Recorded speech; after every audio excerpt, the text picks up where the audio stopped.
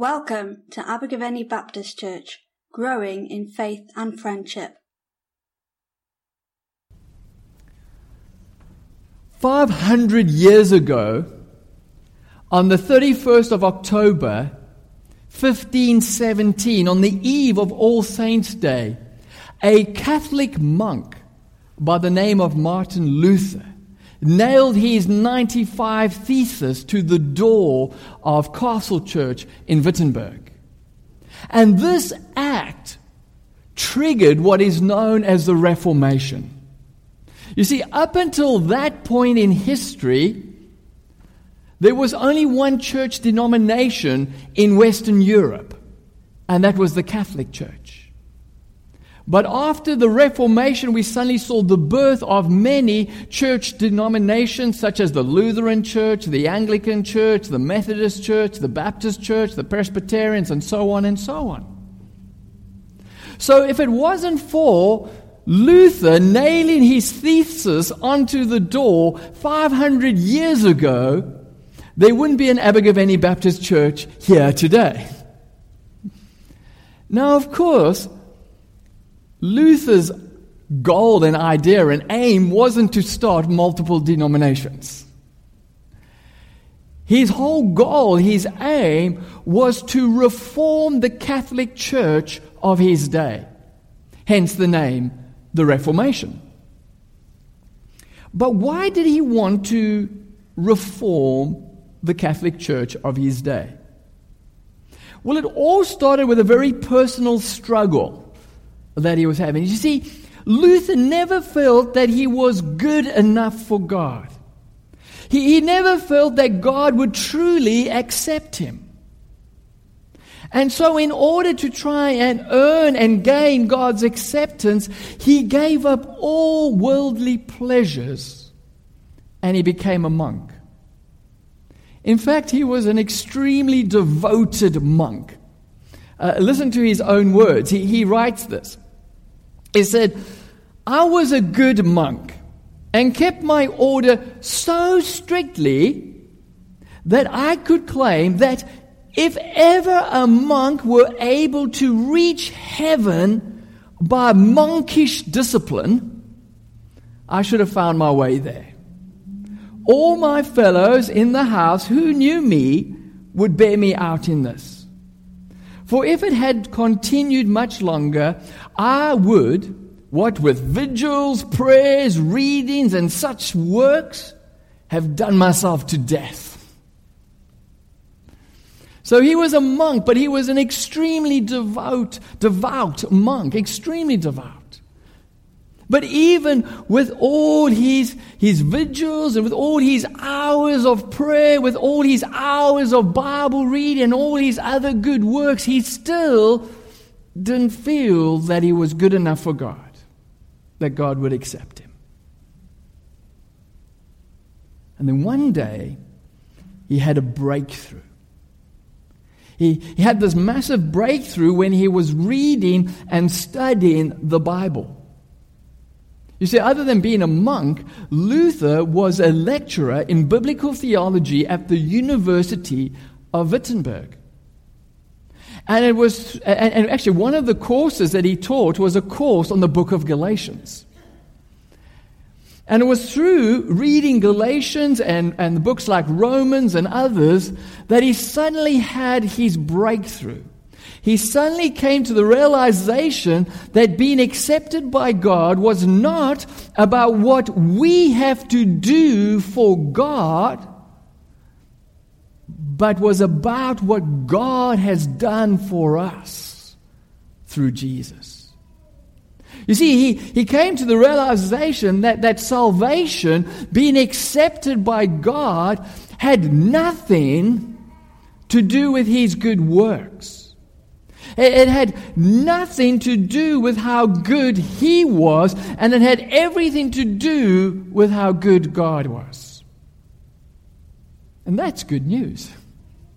I mean, that's good news, because if it's got to do with how good we are, and if you're like me and you're kind of selfish and self-centered, we're in a lot of trouble. But the good news is it's got nothing to do with how good we are. It's got everything to do with how good God is. And so one of the slogans of the Reformation was Christ alone, grace alone, faith alone. Christ alone because Jesus has done everything that needs to be done for us to be saved.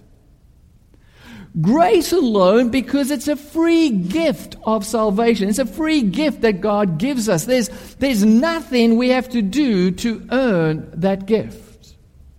And faith alone because the only way we can receive this free gift of salvation is by putting our trust, our faith in Jesus.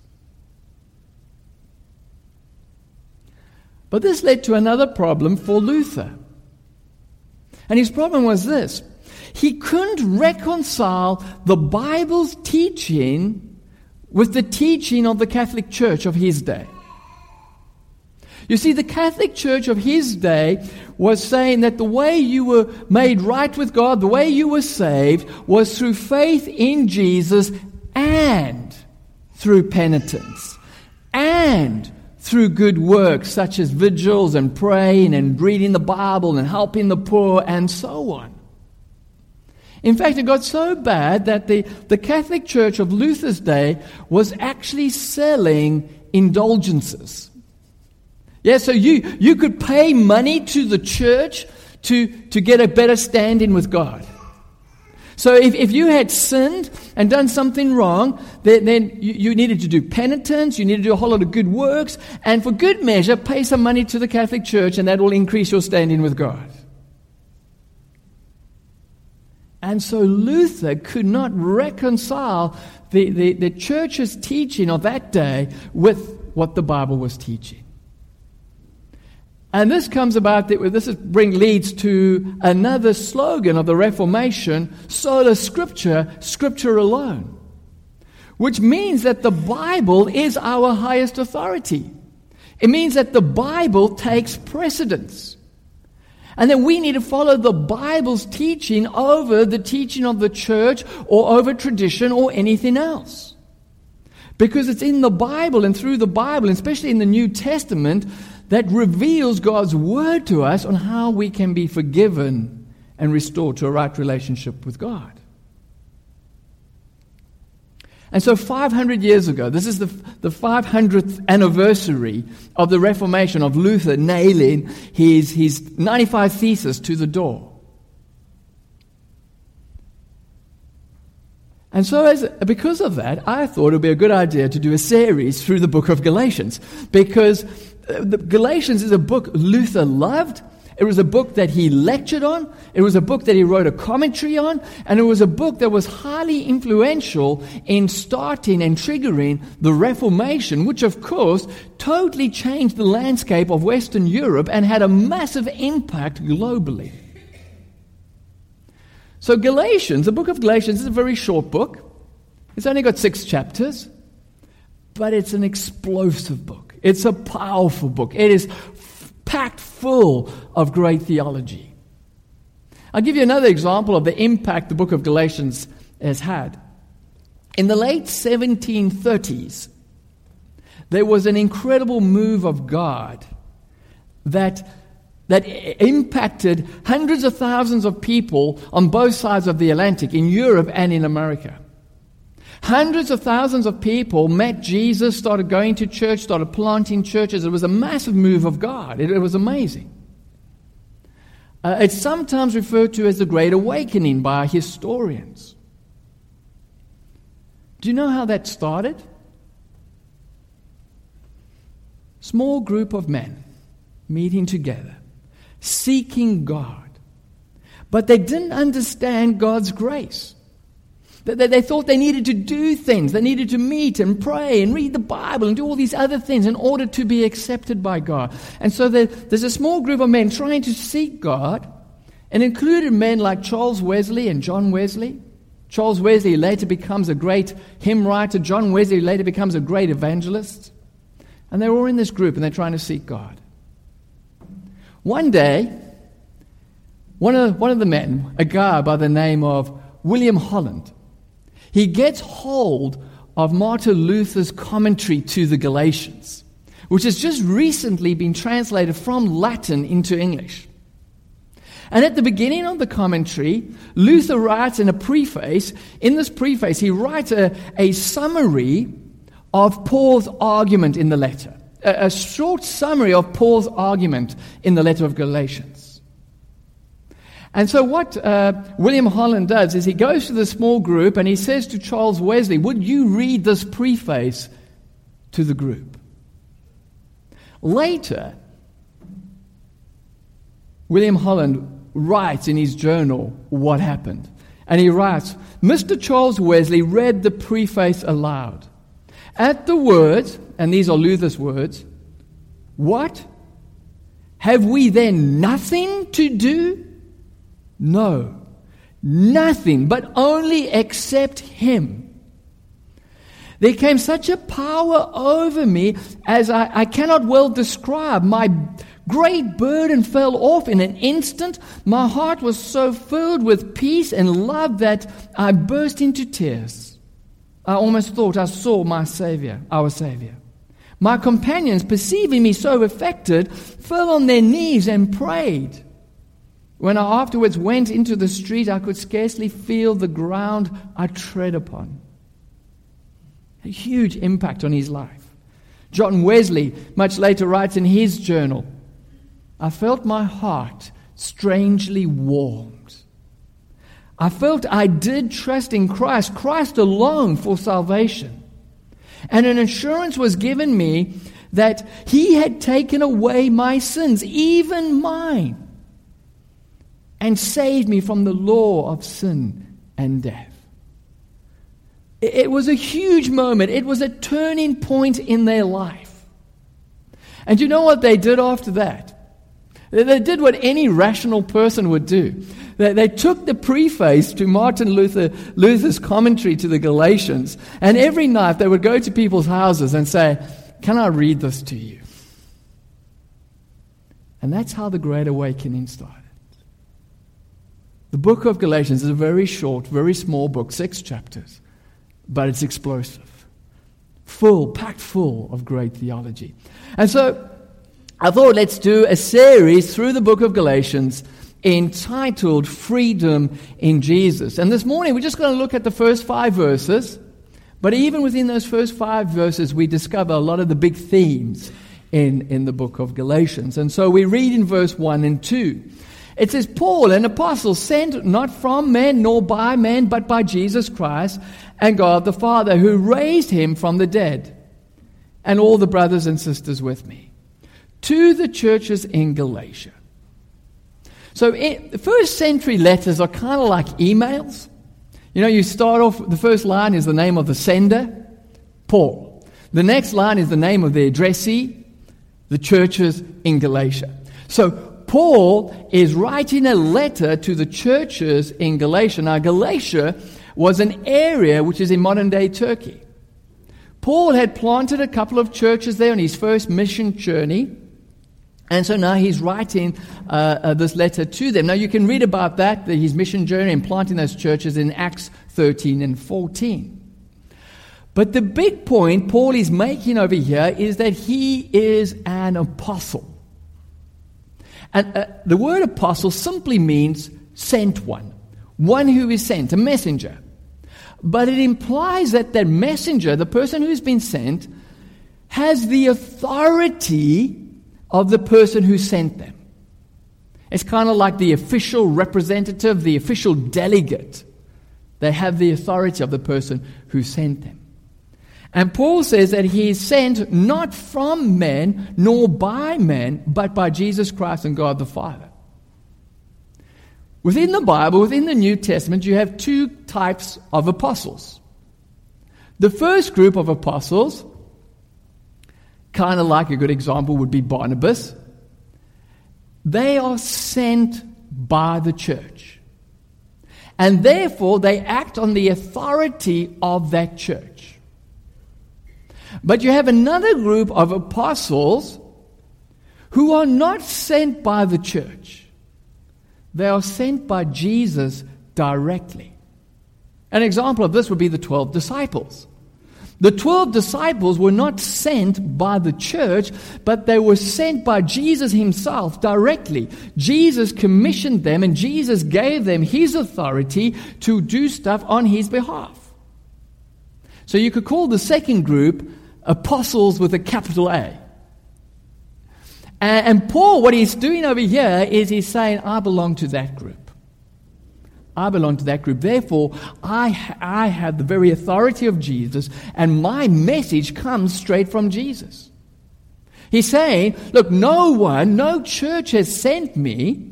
I didn't just have a dream or a vision. I've actually seen the physical resurrected Jesus on the Damascus Road, and Jesus has directly sent me and given me this message that I'm preaching. He's got a lot of authority. Now, I have clearly been called by God to be your pastor. However, I do not have the authority like Paul. You know, I haven't seen the physical resurrected Jesus. Jesus didn't directly send me to Abergavenny Baptist Church. Rather, there was a local church who recognized God's call on my life, and they sent me to Bible college. The Bible college confirmed that call and recommended me to the Baptist Union to become an ordained accredited minister. The Baptist Union's Ministry Recognition Committee confirmed that as well, and they accredited me and ordained me.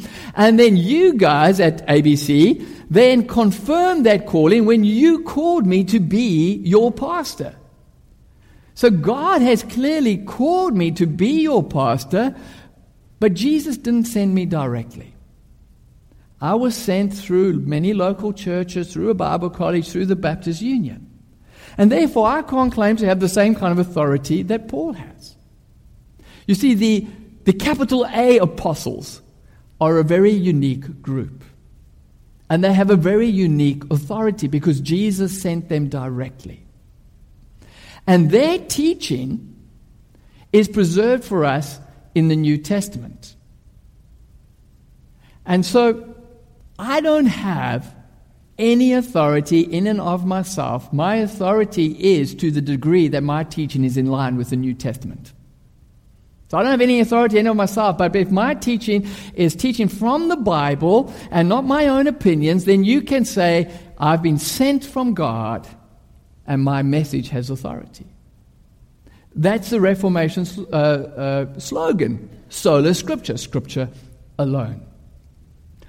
So what is this message of Paul that has come directly from Jesus? What is his gospel? Well, we carry on reading in verses 3 to 5.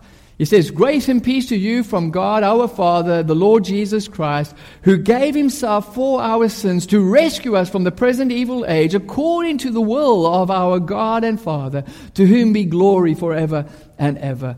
Amen. So firstly, take note, there's only really one subject in that sentence, and that's Jesus. Jesus is doing everything. No one else is doing anything. Jesus is doing everything. So what is he doing? What is he doing? Firstly, Jesus rescues us. He rescues us.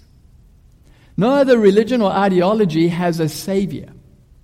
Imagine for a moment a guy who's drowning in water and he's crying out, help, help, help. You're not going to throw him a manual on how to swim. Okay? It's not going to help him. What he needs is a rescuer, someone to rescue him. Jesus hasn't come just to teach us how to swim. He's come to rescue us. He hasn't come just to show us how to live, but he's come to live and die for us. And we're drowning. We're all drowning. We're drowning in our greed, in our selfishness, in our self-centeredness, and we just can't help ourselves. We're helpless. We need a savior. Now, many other religions and ideologies will say, well, you're not really drowning. Sure, we're not in a great place. We are struggling, but it's not that bad. If you just follow this teaching, if you just try hard, really, really hard, you'll be okay. The Bible doesn't teach that. The Bible says we are drowning and we need a Savior, and the Savior is Jesus. So how does Jesus rescue us? We read in verse 4 that He gave Himself for our sins. He jumps into the water and rescues us. He doesn't come to teach us how to swim, but He gets into the water and rescues us. And it's not just a heroic act. It's not just a display of love. He gave Himself for our sins. His death is like a sin offering. He dies on our behalf. He pays the price for our sin. He takes all the consequence of our sin upon Himself and He deals with it. And He pays the price in full. So there's nothing more we need to do nor can do because He's already paid it in full.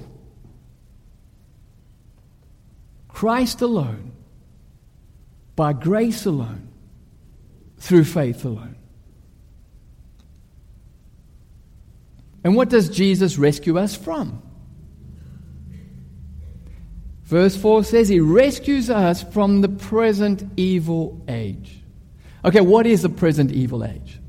Well, it's the world we live in today. A world where people don't do the will of God, where evil reigns. And it's all invasive. We become enslaved to it. We drown in greed, in selfishness, in self-centeredness. Sometimes we become enslaved to self-righteousness. We think, well, we can save ourselves. If I just try harder and harder, if I just work harder and harder, I'll be okay. And we end up becoming enslaved to our own religious rules and requirements on how we can save ourselves.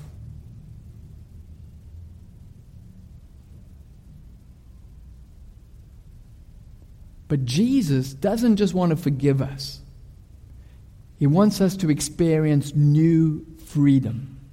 He wants us to experience new life and new freedom. And He doesn't want us just to experience when we die and go to heaven. He wants us to experience new life and new freedom now. So we're still living in this present evil age. But we don't live, we're not held captive to its principles. As Jesus says in John chapter 17, we're still in the world, but we're not of the world. And why does Jesus rescue us? Why does He rescue us? Verse 4 says He rescues us according to the will of our God and Father. He doesn't rescue us because He sees us trying really, really hard. He doesn't rescue us because we're sorted, because we're successful, because we're popular, or because we're just so good. No, the only reason He rescues us is because it's God's will. God wants to. You see, God loves you, and therefore God decides to rescue you.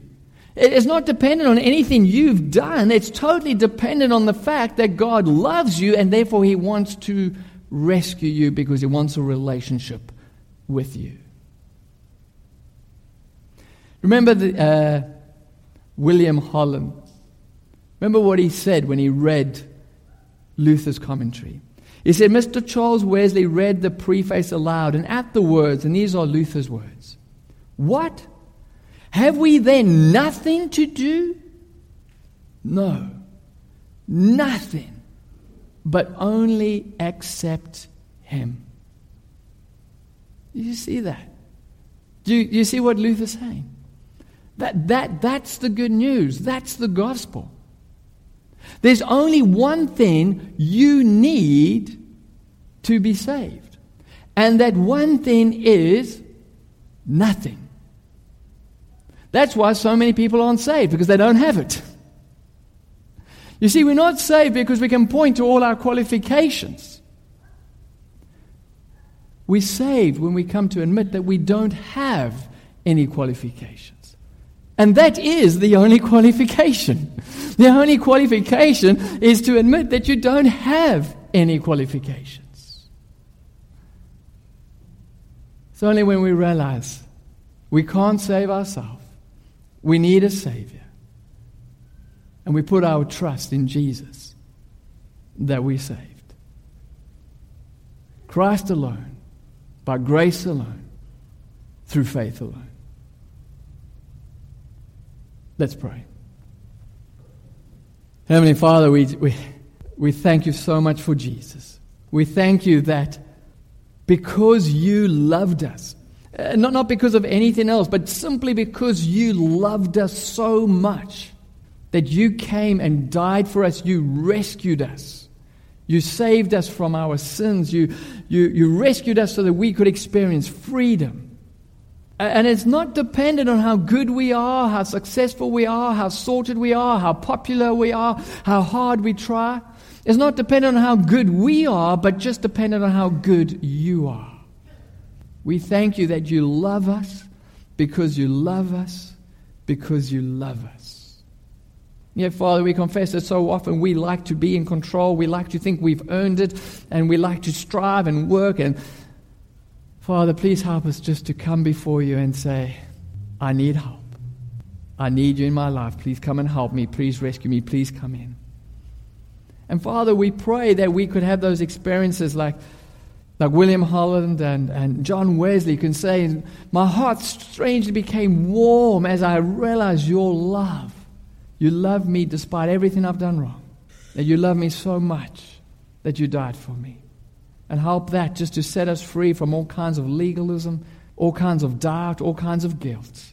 And so that we can just enter into that beautiful relationship with you and start to become free to be the person you created us to be, that you want us to be. We ask this all in the name of Jesus. Amen. Thank you for listening to our podcast. For more information about Abergavenny Baptist Church, please visit our website at abergavennybaptist.co.uk.